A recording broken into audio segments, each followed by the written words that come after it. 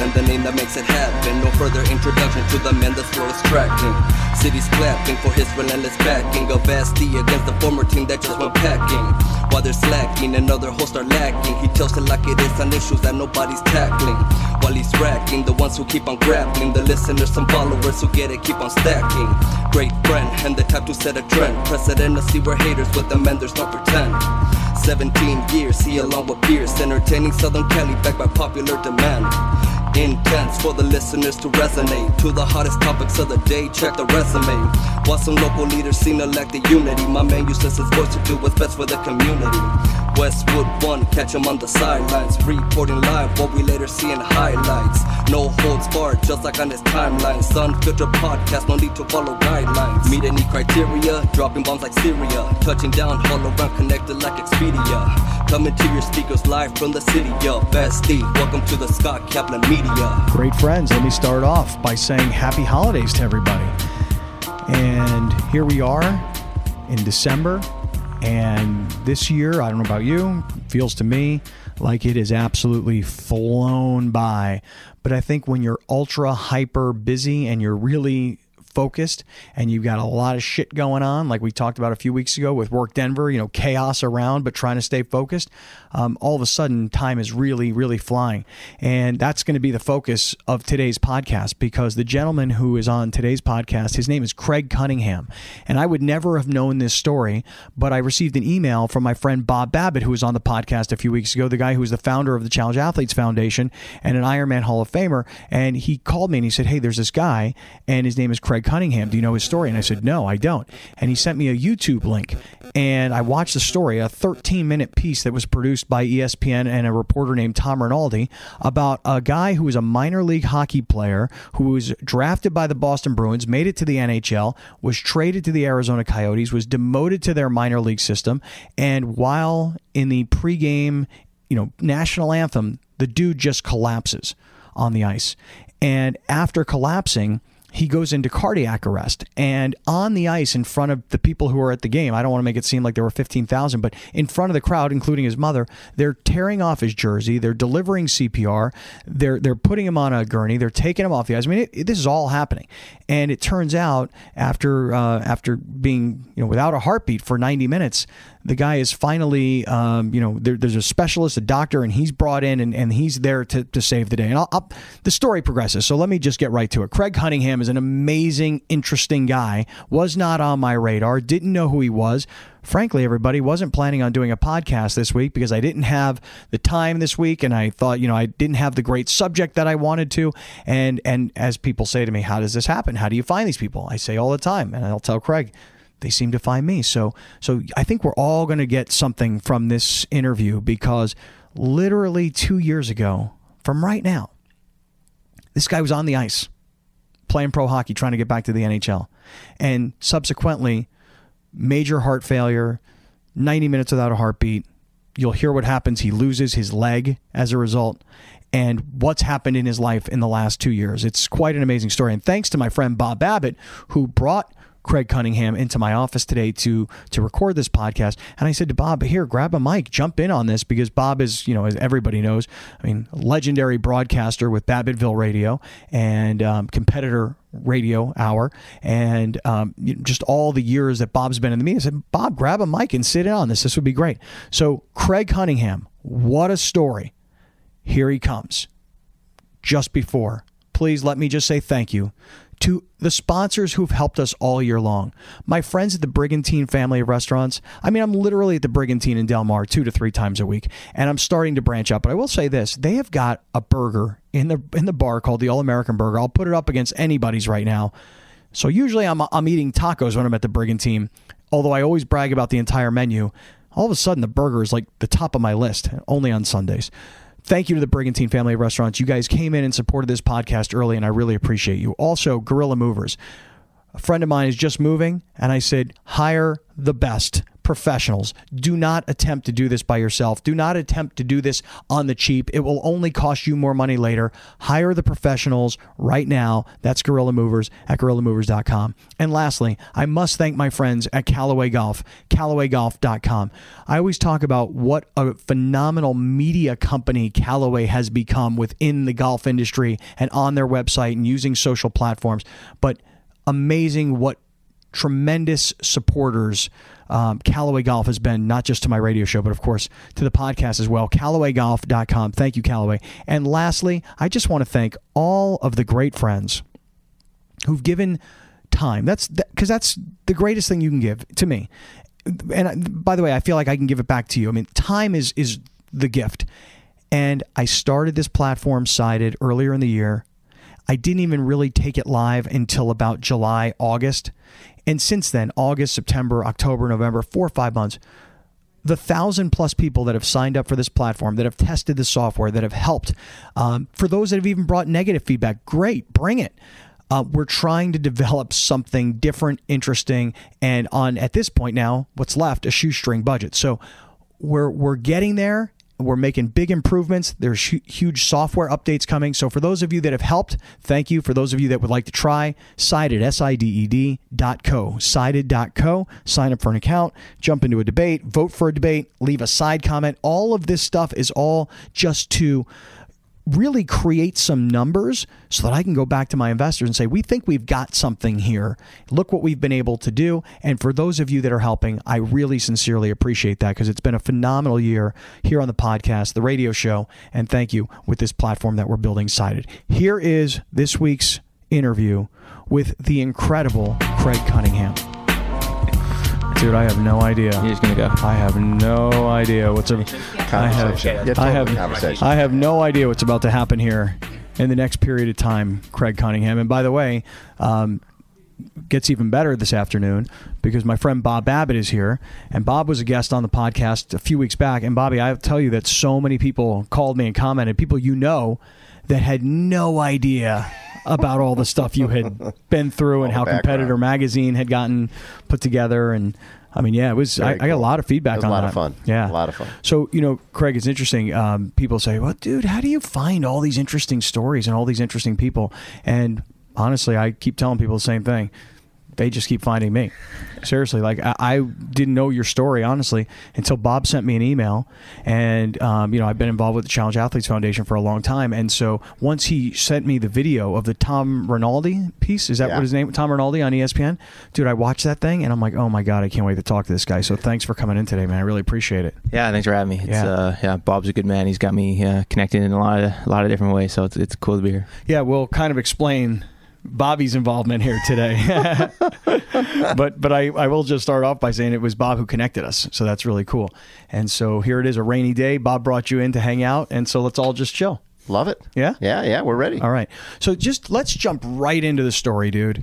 2014, you were going to be an NHL hockey player. Is that right? 2014. Yeah, I just had started playing, getting games. Kind of turned pro 2 years before that, but finally was getting called up and starting to play some time. Yeah, so you're going to play for the Boston Bruins, correct? And I saw the video, like I said, and you know you scored this goal, which was a beautiful slap shot that got past the goalie, and like, wow, I'm in the NHL. I'm a real professional hockey player. I scored at this level, and your mom pretty much kind of gave us that part of the story.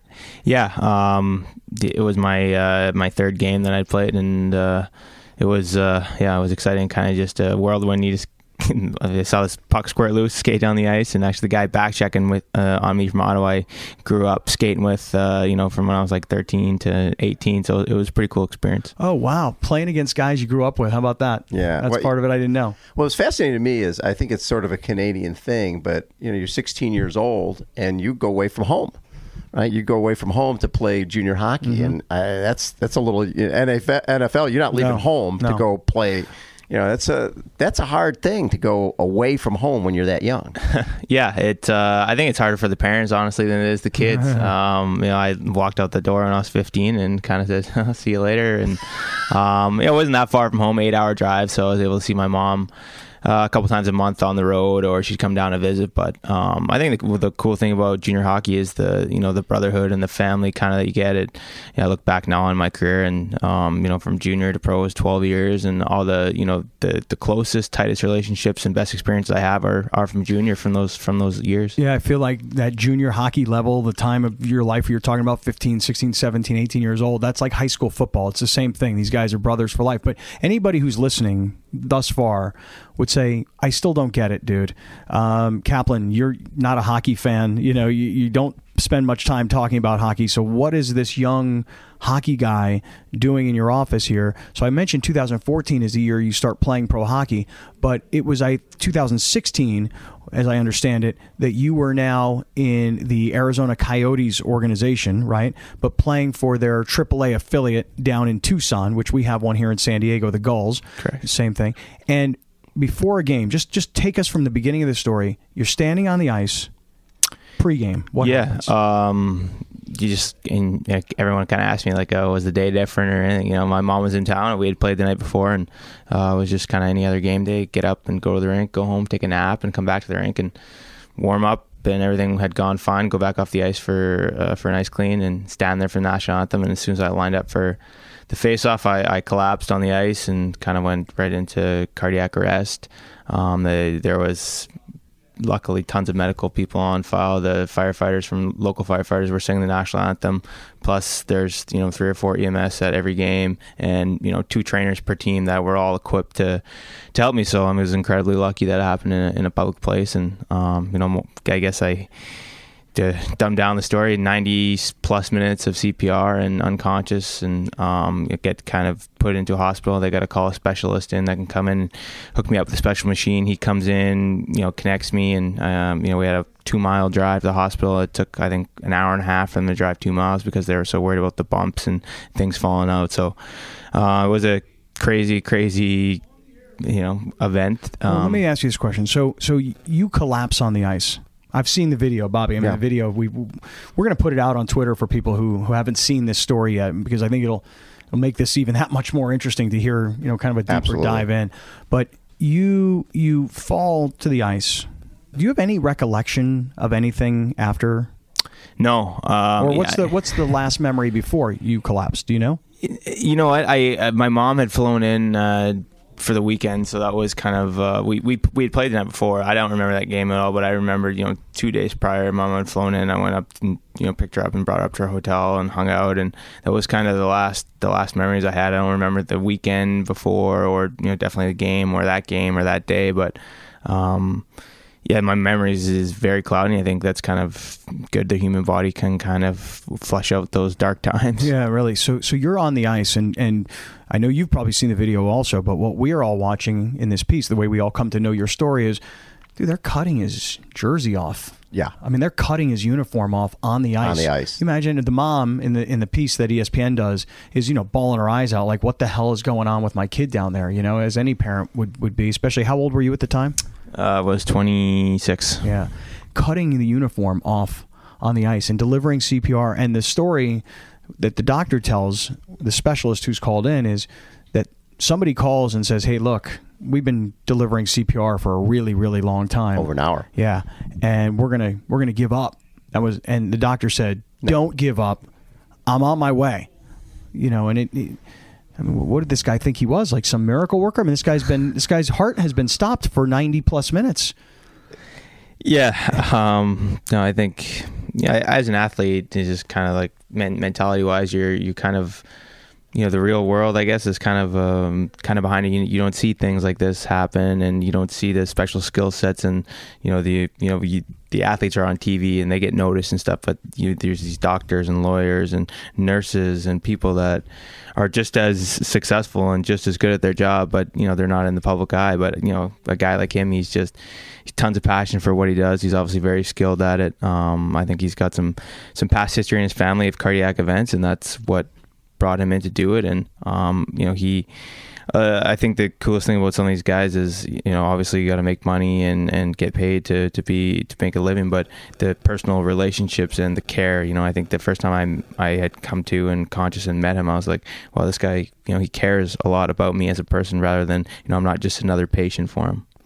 So when is this happening? This collapse is 2016. About what month do you recall? Yeah, it was November 19th. November 19th. So we're like literally 2 years ago. Yeah. Just 2 years ago. And so collapse on the ice. They're driving you to the hospital. Your heart is stopped for 90 minutes. Are you dead for 90 minutes? Like, if your heart is stopped, does that mean you're dead for 90? Did they tell you like you were dead for 90 minutes?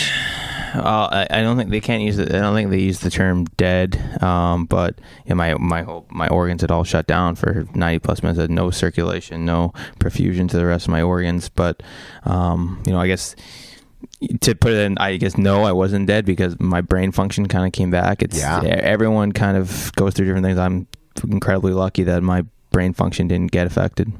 Had that doctor done that surgery before? I have to get the exact number. I think I'm like the fourth or fifth person in the world that surgery had ever been done on. That a heart surgery. But right. So wait, let me get there. Yeah, because that that's coming, right? I mean, so you're 90. The reason I'm asking about the 90 minutes and the heart being stopped is because I don't really know that I've ever met anybody whose heart has been stopped for 90 minutes. You won't. Right. I'm right here. Yeah. Exactly. He's in a small club. Right. So not knowing anybody whose heart has stopped for 90 minutes, you hear about people with these stories of, my heart was stopped, they revived me, they brought me back. Okay, so while you're considered out, right, people have all these stories about what's going on. Do you have any, you mentioned you have no recollection of the weekend before the collapse. Do you have any recollection of any kind of the 90-minute period of time? No. None, zero. I mean, you don't have any crazy cosmic I have no story? No, I have no memories of, like, I remember some weird dreams and stuff like that while I was kind of coming in and out of the medication, but I think I do have a couple of weird, you get in the operating room and you look up and it's kind of like, you've seen that show Dexter. Mm-hmm, yeah. I remember thinking like, oh my God, where am I? And it's just, I think it's your body protects you from the harm. It protects your brain, protects everything. And, I'm actually very glad that I don't recall a lot of those memories. It's kind of just, it happened and it is what it is, and I move on. But you've heard this, what I'm talking about, right? I mean, people who've said that, they were out for 20 minutes and they were revived, they were shocked, their heart was shot, and they always go, dude, I was there, I could see the light, I decided to come back. I mean, people have cosmic stories. You have none of that. No, I don't have any of that. It's, the miracle worker and the doc did on me and the nurses and the rest of the people that, kept the perfusion going in my body. It's, I guess at that point I think it's hard to rely on other people, but, obviously I was lucky and I got the right people in the right place. I know. How about the perseverance of the medical team not being willing to give up? Well, and their perseverance, but also I love the fact that the doctor comes in and basically says to mom, right, hey, I'm here, I'm going to save your son. I mean, surgeons they have to be ultra confident. And this guy is obviously top of his craft. Yeah, to do what he did. But you didn't sense from him, at least in the ESPN piece, that he had what, I think we've seen in movies before, what they call a God complex for doctors. Like, look out, I'm here, I can save the day. He kind of came in like, I've done this, I've seen this, I don't want to give up on this guy. He's young, he's fit. Let's see if we can't do something. I mean, amazing that this guy, like you said, when somebody called him and said, hey, it's been a long time, we don't have anything, we're going to give up. And he said, no, don't do that. It's incredible. I mean, one guy, one decision, and that's pretty amazing. Yeah. I mean, we have a pretty special bond now. I talk to him, at least 2-3 times a week. We're on the phone. We've started a cardiac screening foundation together that we're both working on to try and prevent these things from happening. But, I'm sitting here today, solely because of him. It's, it's kind of amazing that, he can, I guess, if he ever thinks about it when he goes to bed at night, he saved my life. If it wasn't for him, I wouldn't be sitting here today. And a selfless job, guys that you never hear about, these amazing things that they do, but they're out there. And, very thankful for people that put patients and other people that are going through trauma first. So what's really interesting is you were talking about the surgery. Mm-hmm. So can you just describe for everybody, we've told the story, collapse before a hockey game, cut the jersey and the pads off of him right there in public, man. I mean, there was no like put up a, you know how in the NFL now they put down like a drape. tent. They didn't come and tent this guy. No. I mean, this it's now. This happened. There's no time to waste. In public daylight, you know. Pull you off on the stretcher, get you to the hospital, 90 minutes without a heartbeat, doctor who comes in and now is going to perform an experimental surgery that he said in the ESPN piece he'd only done it twice before, but he was the only guy that had done it. So what was the diagnosis? What did they say caused the collapse and subsequent events thereafter? Yeah, I mean, the cause is still undiagnosed. They weren't able to find anything wrong. As the research and stuff gets better, they think maybe a metabolomics thing. If I had like low magnesium or low potassium, but it's kind of just a shot in the dark. It had no structural issues or anything like that. So, obviously, he's been able to crack my chest right open and directly look at my heart, and there's no structural issues. So, at this point, it's kind of an unknown, but. What do they call it though? There was cardiac arrest. Just you went into cardiac arrest. Cardiac arrest. I mean, so I went into VTAC. It's called. It's a fatal rhythm, and then I went into VFib, which is most people. Once you get into VFib, you don't make it out. You got to be shocked to get out of it, or else there's no way getting you out. 26 years old. They have no idea why that would have happened to a young, athletic, fit guy. Electrical system. You've got an electrical system inside your body, and you just never know when it shorts out or. I think the craziest thing about it is, now that this has been brought to my attention, and I'm constantly looking. It's sad and it's crazy, but I read an article every 1 or 2 days about a athletic guy that has collapsed, and 75-80% of the time they don't make it. Like it's something that's going on right now in the world that people, I think, need to take notice, and there's got to be some more awareness. I mean, there's just so many things out there. It's hard to, there's the cancer awareness, the cardiac, the brain. Everyone is trying to improve the screening and the process, but I think you need to continue to push and not put one thing in front of the other. I think there's all these things out there that are people are dropping dead daily and kind of out of the blue. That this could have been prevented? That's the gray area right now that we're sorting through. Just the screening process has not been changed since the way that the world has changed, and the internet and all these cool devices and everything they haven't changed the process of cardiac screening. And it's like, okay, now we have these crazy iPhones and we can basically do anything with technology.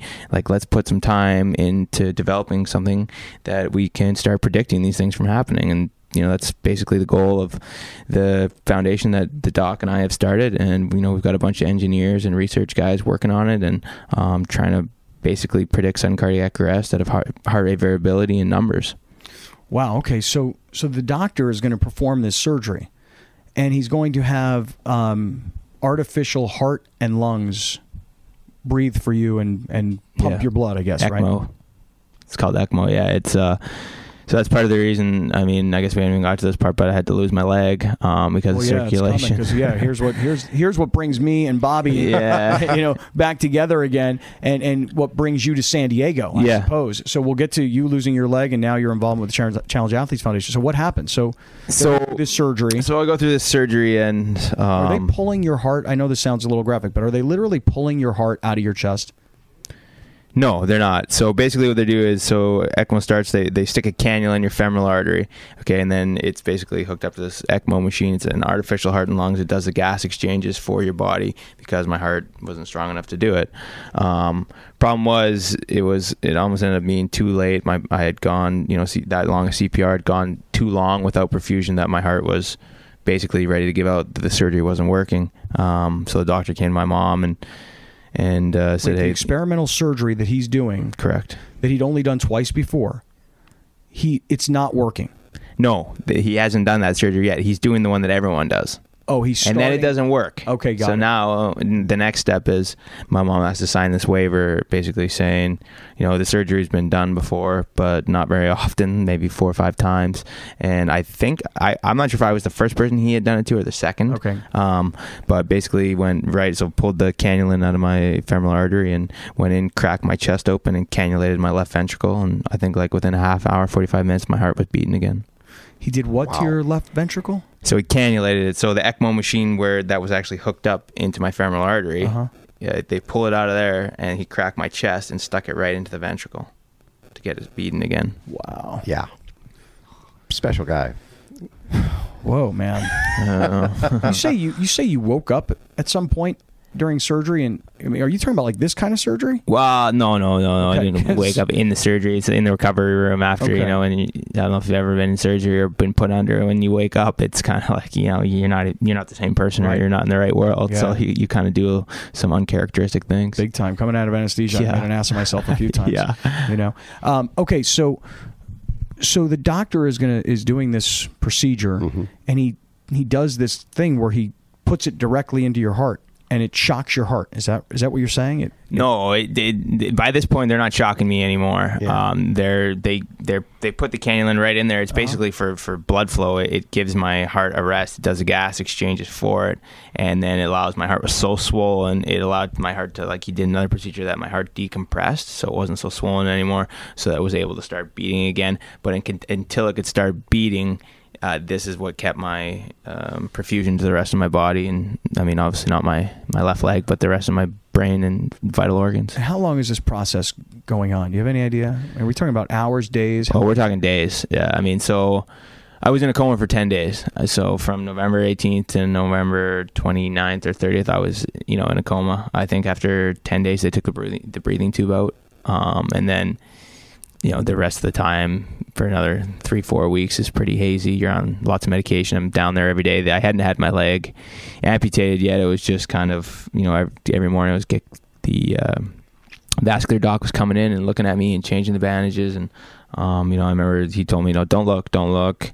And one morning I said, okay, I need to look. I got to see what's going on. And, he kind of undid the bandage. I looked down, and I don't know if you've ever caught a fish, and, you got a fish. When you got a fish, you open it up and you see all that, like, pink tissue and stuff. And that was what my leg looked like. It was just mangled, and I couldn't feel it. And they were holding on. The doc was just, he's like, it's going to come back. And eventually I got an infection in there, and they were afraid that it would get into my bloodstream. My heart wasn't quite strong enough to fight it off yet. So it was kind of, MRI at 11:30 at night, with no real explanation. 6:30 the next morning, doctor comes in, explains the situation, and then I'm in for surgery, getting amputated by, 2:00 that afternoon. Is anybody, this may sound shallow, is anybody thinking about hockey at this point? I hope not. Because what I would be thinking is, I'd rather live without my leg than hold on to it and try. Like, how athletes think, like, but what do you mean you're going to take my leg? I've got to play hockey. I'm going to come back and play hockey. By that point, I had come to realize the severity of the situation, and I was never going to play again, no matter what. I think after something like that, an event like that, I would never put my body through, something where I can't control my own heart rate or stop and start when I want to. Yeah. So I kind of knew that my career was over. Gosh, in one split second too. Yeah. It's not like you got hurt. My knee's hurt. I'm not going to be able to rehab. I can't figure it out. I'm older now. I can't get into as good a shape. I've lost my passion. I mean, anything that happens to end an athlete's career versus something freakish. Yeah. Yeah, that was the hardest part, the mental part. But in the end, we're all athletes, and the lifestyle is great, and it's great to have a passion and be part of a team, and and play in these cool stadiums in front of fans and be a part of it. But I think in the end, now that I've had time to sit back and think about it, it's there's more to life than just being an athlete, and there's the one bright side of this whole thing. I've got to spend way more time with my family, and got some more special time with my friends, and I've gained new relationships and kind of learned out things. I think when you're an athlete, you kind of you're not aware of everything that's around you. You got one mindset, it's a one-track mindset, and you just kind of look ahead and you keep trekking on. And since this has happened to me, I've kind of have a lot of time to sit back and realize and just be thankful for everything and all the opportunities that I was given. And now that with the leg and this situation and getting involved with the Challenge Athletes Foundation, I kind of thought at first, like, oh, this is tough. I'm going to be in a chair or barely walking the rest of my life. And I remember the vascular doctor the first day comes in and she pulls up all these videos of these athletes that have amputations that are doing way crazier things than people that are, what do they call them, full-bodied athletes? Able-bodied athletes. They call us able-bodied athletes, but believe us, we're the challenge athletes. Yeah, so we are the challenge. So listen, so take us back then, because this is really, I think anybody who's going to be listening to this will say, okay, young man, tragic situation. No one could predict it, loses his hockey career. Okay, fine. But losing a limb, Right. losing your leg, this is now a whole different world here. I mean, he's lucky to be alive. Can we agree? Yeah, lucky to be alive. No question. But alive now and minus your full body, because the heart and the you called it, you talked about how the blood flow wasn't happening, right? And that's what happened to your leg. Is that? Yeah, I lost. Yeah, my organs weren't getting full perfusion, basically. So. And why does the leg turn like how you described it? So that when they stick the cannula into the femoral artery, the blood, you get no blood. The blood flow goes only from my top of them. It doesn't go down to my knee anymore. It pumps all the blood into my vital organ, so you go without circulation. And your leg just becomes atrophied and... Yeah, just like it was so swollen, they had to cut it. Like, so basically they cut it like all the way around from my knee on both sides. They just basically cut it because it was so swollen. They had to release all the pressure, and then the tissue started to die, and they were trying to give it blood, and that wasn't working, and then eventually the infection came. But I could never feel it from the time that I woke up in the coma to the time they amputated. I could never feel it. I remember just trying to get up and get active and kind of on the walker, but I couldn't. I mean, it might as well have been chopped off already. I couldn't put any weight on it. I'm just kind of dragging it, and it felt like 200 pounds, this thing. Like, I was like, wow, I couldn't believe it. Wow. So they take your leg, man, and this is below the knee? Below, yeah. Yeah.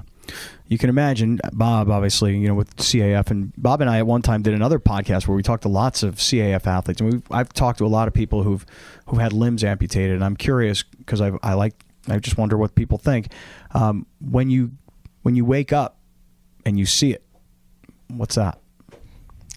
I think everyone's obviously different, but I this is just a part of me. This is who I am, and I think I was lucky enough to grow up with a healthy mindset and be comfortable with everything that I was and what I look like and who I was, and this is I think it is what it is. It doesn't change who you are or anything. Maybe what does it say? Don't judge a book by its cover, right?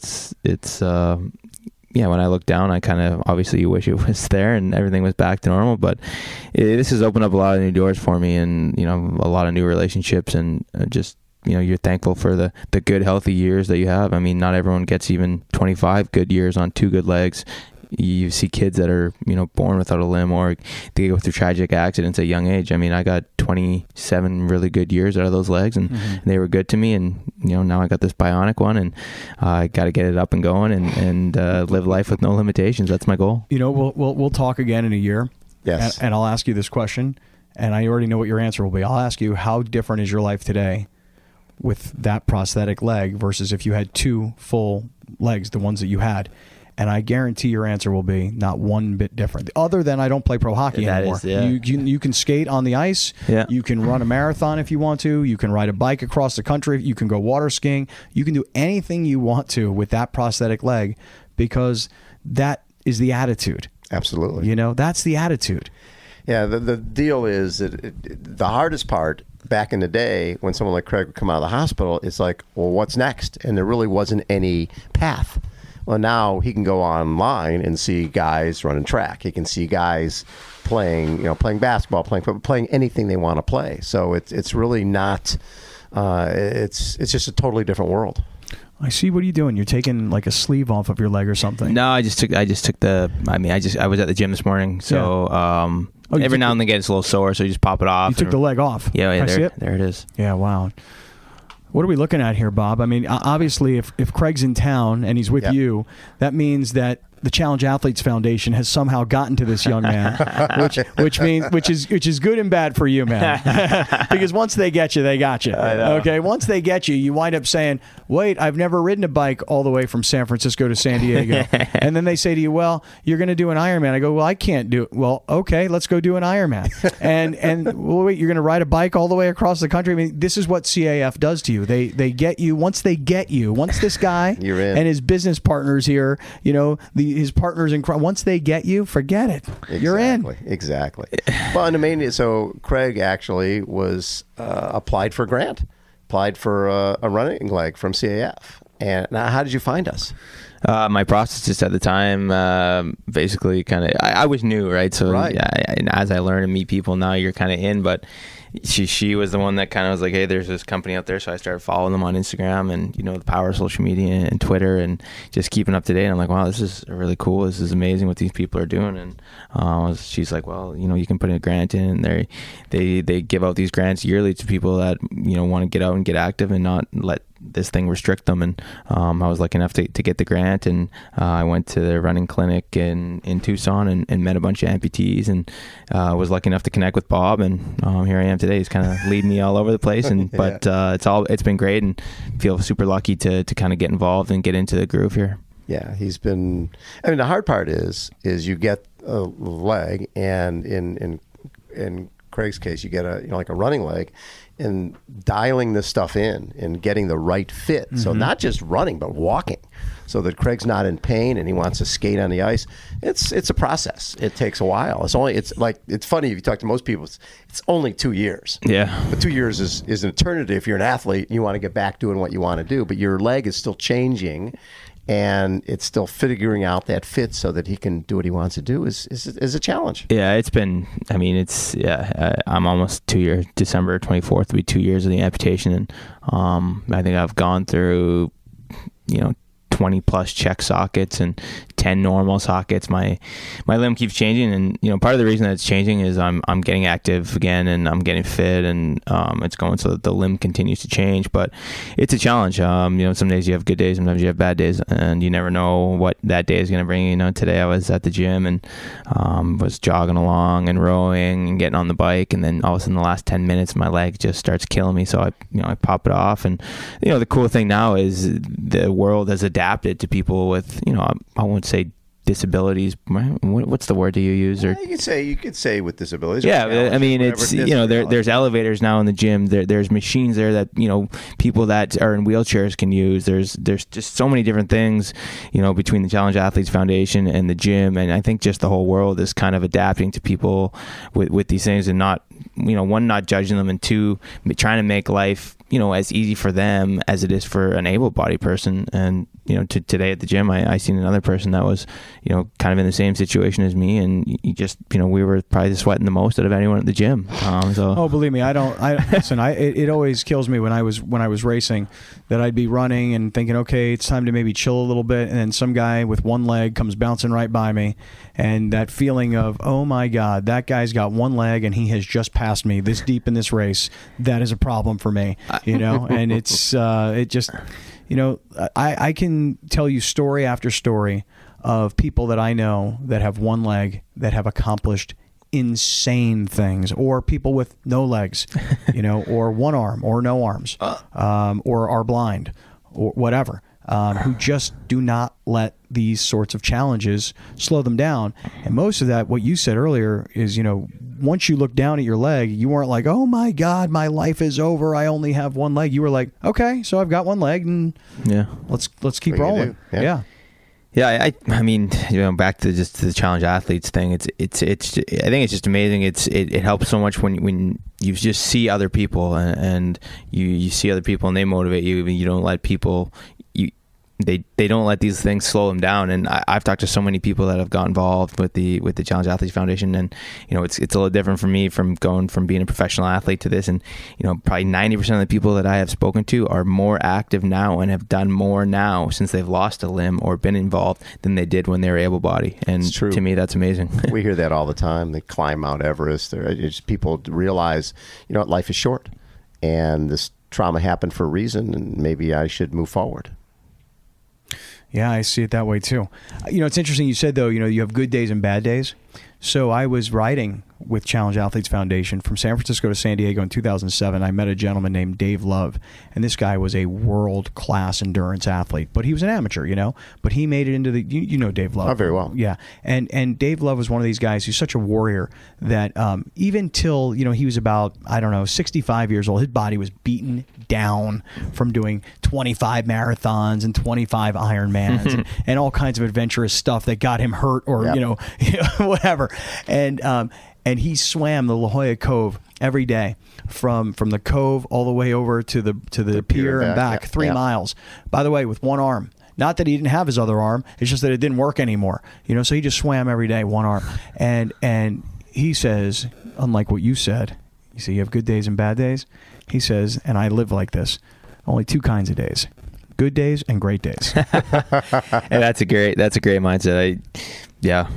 I used to, at the start, you kind of like, oh God, here we go again. And, good day, a bad day on the leg. You got to take the leg off. And, I think to me now, it is what it is. Sometimes you're going to be in pain, and that's fine. Like able-bodied people get back pain. You got to, sometimes, when I played, I got injuries, and you got to take a week off or 6 weeks off or 3 days off the ice or whatever it is. And, sometimes that happens with the leg too. It's just, I think it's a mindset, and, you push through, and you don't want to push too hard, and where you kind of put yourself behind the 8 ball, which I've done many times, and slowly starting to learn maybe my arrogance or whatever level needs to come down a little bit. But it's just, it's, we all go through injuries and traumas, experiences. I don't think anyone that you talk to nowadays that is 30 plus years old hasn't had some sort of debilitating thing happen to them at one point. And this is just kind of in that category. And with the technology and the people around now, it's there's there really is no excuses. And what is it, life without limitations?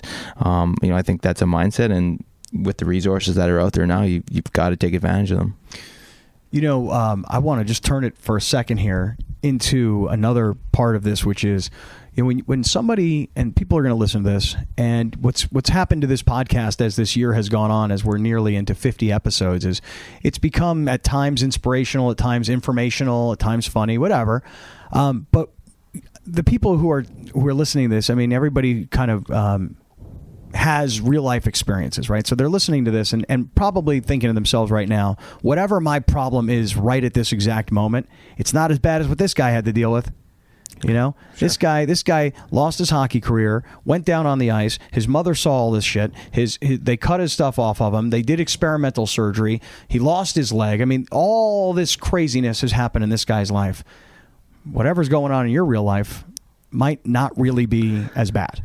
Exactly. I think that's part of it. I think too, that's sometimes I look at it and think, wow, this sucks and shit, I'm having a bad day and whatever. But then you look at the guy that he's in a wheelchair full time. He's a quadriplegic, he's a paraplegic, and whenever you think you've got it tough or you got it bad, there's always thousands and thousands of people out there that got it way worse than you do, and you kind of just got to pick your head up and look around and be aware and just be thankful you're here and what you got. And you're gonna have good days and bad days. I think that's just a mindset, and if you're gonna have a bad day, you got to get through it, and you put your head down on that pillow at night and say, wow, that was a tough day, but I got through it, and wake up with a fresh mindset the next day and hope things go a little smoother. We were in the waiting room over at Peter Harsh's prosthetics place right here, and that's a story right there. You sit in that waiting room, and he deals with a lot of the military, and we had while Craig's waiting, a guy comes in and he's missing a leg. He's going down to climb some peak up at 25,000 feet down. Oh, he's missing both his legs. Oh, he's got both legs,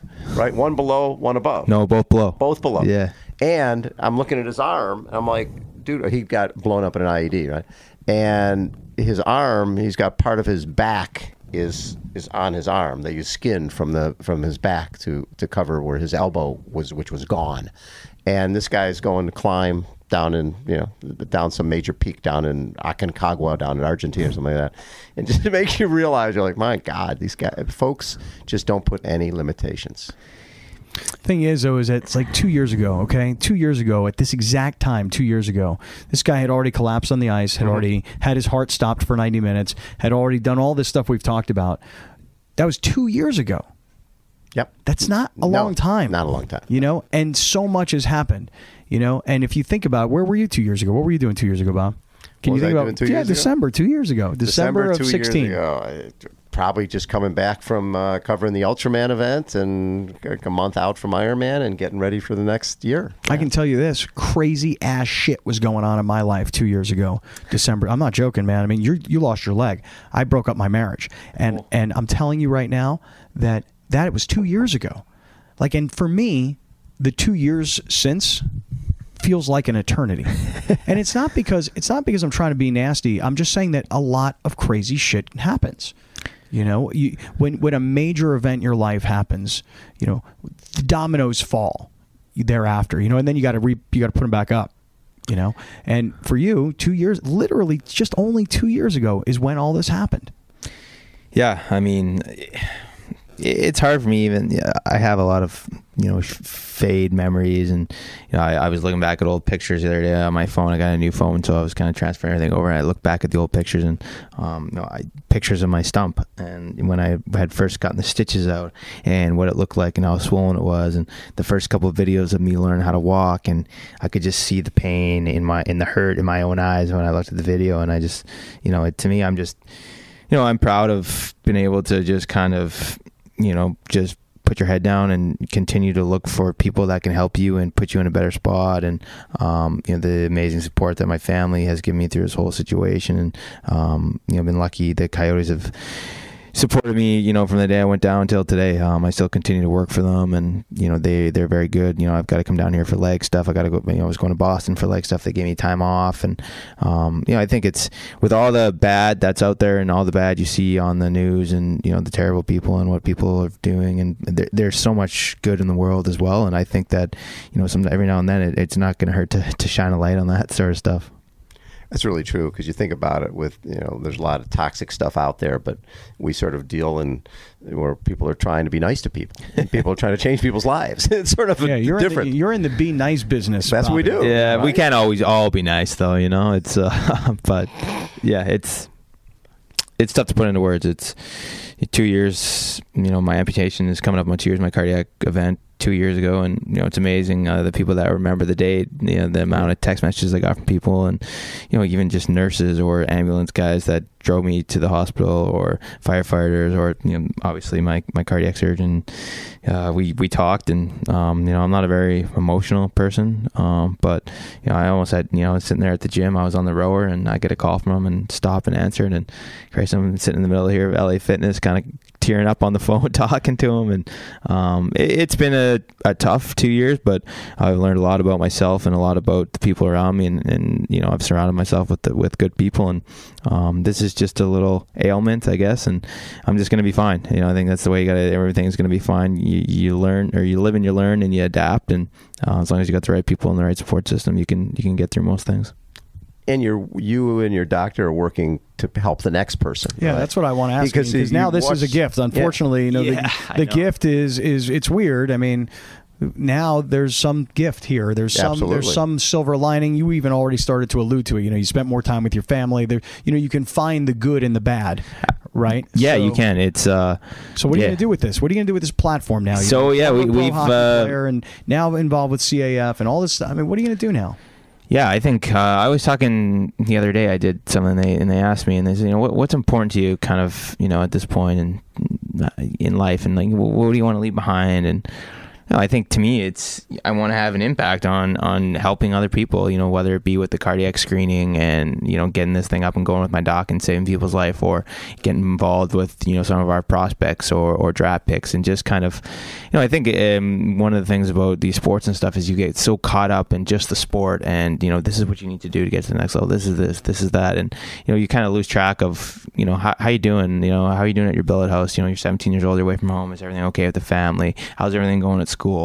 Are you getting along with the coach? And the coach doesn't have time all the time to deal with 20 players to do videos, so you can pull 2 or 3 guys aside and just talk to them. And I remember people, a couple of times it happened to me in my career, and it helps when you feel like this guy's taking some time out of his day and he's giving me some one-on-one treatment. And to me, it's the legacy that you leave behind, and the impact that you have on people. And I think if you want people to remember, when your name comes up and they remember you, you want to remember as someone that helped people either get to the next level in hockey, or more importantly, started helping people get their lives saved. We going to see you out here in San Diego around CAF? Yeah, I hope so.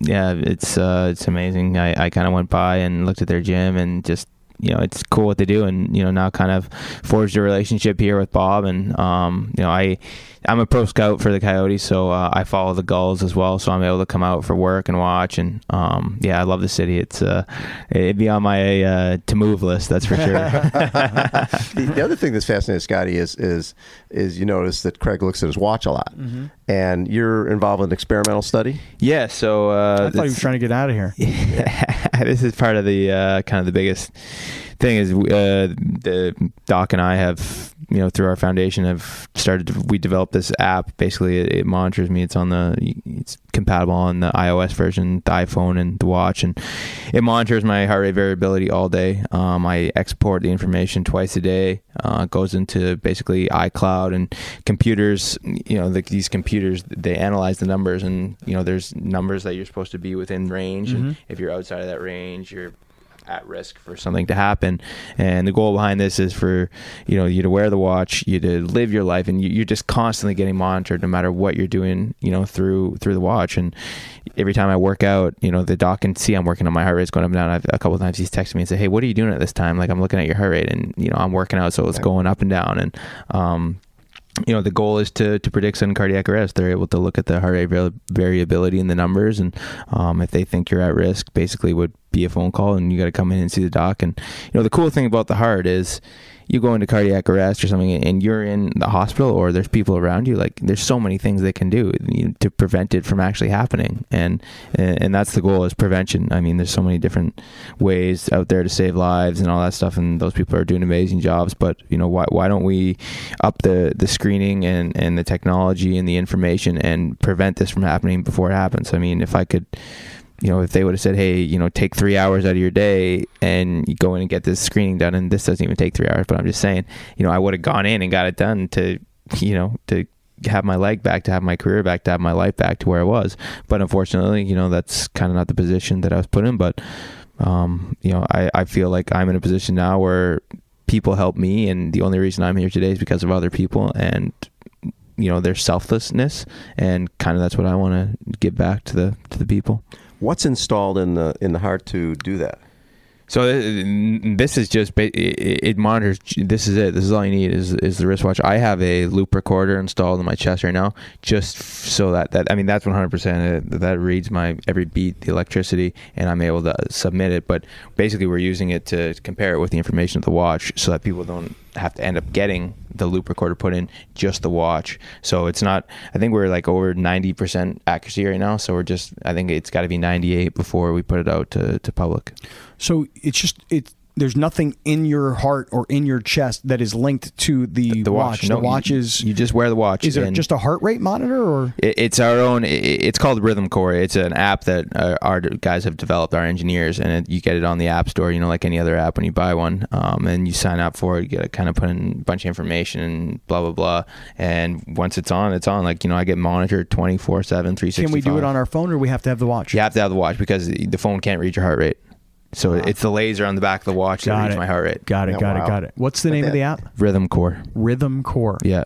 And so cool that he and his doctor, and the whole idea is he's being monitored, but it's not so much about you as for other. Yeah, I'm basically the test dummy. I'm the guinea pig, and we use a lot of his patients in the hospital, or guys that have atrial fibrillation or known genetic defects or whatever. We're just kind of compiling all this information, and we hope there's a bunch of different projects. Actually, some cool projects. There's a blood prick thing that we're working on, a metabolomics thing, basically where you prick and you go and you work out. And as Bob, I'm sure, is quite aware, that these guys that are the Ironman and guys that are exerting themselves, you're at more risk for sudden cardiac arrest. And people don't understand. They think, oh, these healthy people, but you're not, because you work your hard so much harder than you're supposed to. Interesting. So basically, you prick your finger before you go and exercise, and you prick your finger after, and they check all these different levels in your blood. So if your potassium goes low or your magnesium goes low or something like that, you just go on a supplement. And so instead of hopefully not getting to this point, but they're able to say, hey, your potassium's low, and there's been some that leads to sudden cardiac arrest, so they put you on a potassium supplement or something like that. And then the last thing that we're working on, and this is a little ways away, but it's a really cool idea, is basically you'd have to have cell phone service wherever you are, but it's an app, and if you're with someone and they drop, you would hit something and it sends you your location, and then a drone drops an AED out of the air. So we're working on that. Oh, or something. Defibrillator. What's A stand for? Shocks you from cardiac arrest. Yeah. So that's the problem is when these people have these cardiac arrests in remote places. Indian reserves or people that live kind of out and wherever they are. How fast would the drone be able to get there? Yeah, we're working. This is just the thing that we're working on. Okay, got it. But I think it. The goal is to get it there pretty quick. What's amazing though, again, just to kind of wrap this whole thing up. What's really amazing is this. So you're 20. How old are you now? I just turned 28. 28. If this never would have happened, if 2 years ago this whole thing did not happen, chances are you'd probably have played last night, right? Well, hopefully I would have been back up in the NHL, but I'd take it, man. I'd take anything, playing anywhere. Having played minor league hockey here in San Diego with the team you're here scouting, you might have played hockey last night. Yeah. NHL hockey, preferably. Yeah. Right. Okay. That didn't happen. But had it happened, everything you just talked about, all the stuff you're working on, all the stuff that may help a lot of people, all the stuff that may eventually make you a shit ton more money than you ever would have made. We're a nonprofit, so we'll see. But let me. Here's what I mean by that, though. More money might be made from these products that you might be creating that could eventually turn into a lot of good for other people. I'm not saying you're trying to be selfish about it. What I'm saying though is that, again, we talked about 2 years ago. If 2 years ago none of this happened, you'd be playing in the NHL last night. Right. But in the 2 years since, not only have you had to learn how to adapt to having lost a leg and getting back to doing all the things you want to do, but all the stuff you just talked about is all about helping lots and lots of other people. Exactly. This would not be going on in your life had this whole event not happened 2 years ago. Can we agree on that? Yeah, I agree. And, obviously the leg is a challenge. And I loved hockey. And, I think, from the age of 8 years old to 26 when that was it. That was my focus and that was everything. And so thankful that I was able to to play where I did and get the experiences and the relationships that I did. But, I think that the one silver lining of this whole thing is just basically, instead of just a one-track mind, I've opened up my mindset and I've learned a lot. And you look around and you want to help people. I think that, the only reason I'm sitting here today is because there was a couple people that passionately wanted to help me, and selflessness. You don't get accolades for that. You're not in the you don't get an award. People don't hear about your name, and to me, it's now it's like, okay, what kind of legacy are you going to leave behind? What kind of an impact are you going to have on kids and other people, and are you going to help, and are they going to remember you like, oh yeah, I remember that guy with one leg. He never let anything stop him. He helped me, and for me, there's guys that I've talked to, fellow amputees, and guys that have been through cardiac events that I've talked to, and just talking to those people and seeing the way that they don't let anything hold them back has helped me. And now I'd like to pass that on to other people as well. Bob Babbitt. Yes, sir. Coming through like a rock star as always. I'm telling you, I really wasn't going to do a podcast this week because there's so much going on. It's the end of the year. I've got a lot of stuff going on with my kids.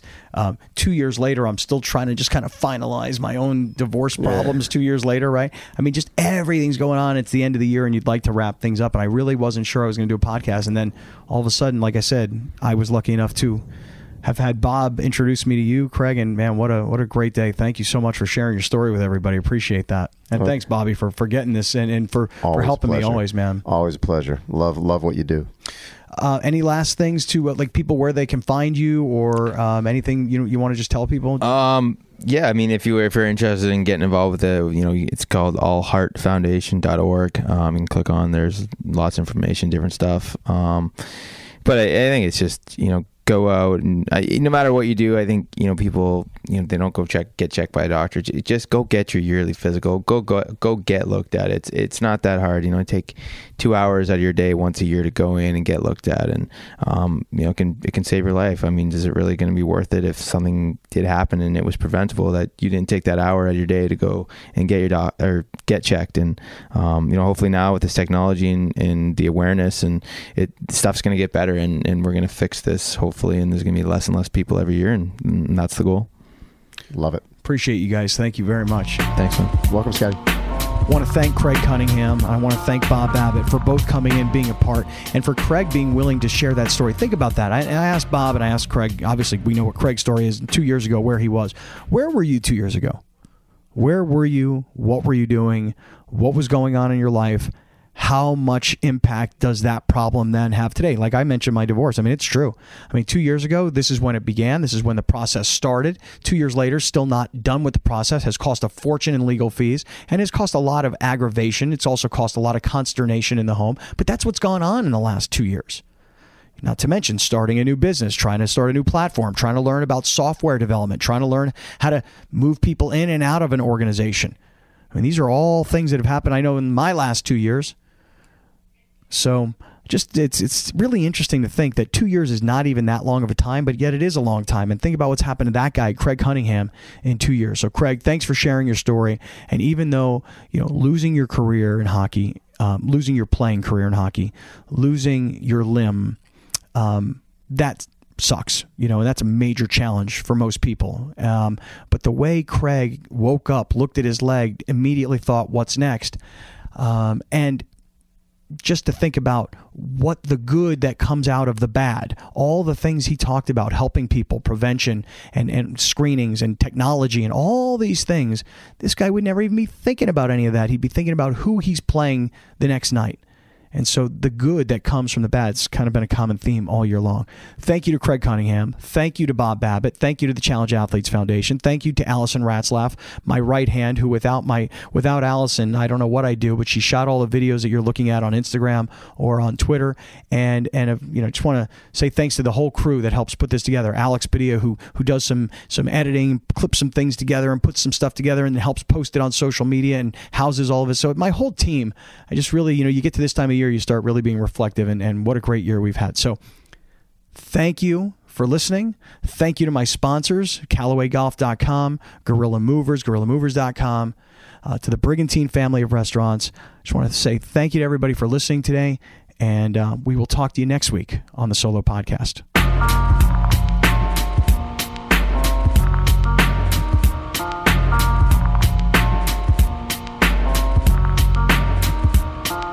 Another great guest that was interviewed by Scott on the weekly Solo Podcast that on every Tuesday drops. Keep it locked and make sure after you listen, share the latest volume, tune into the next edition.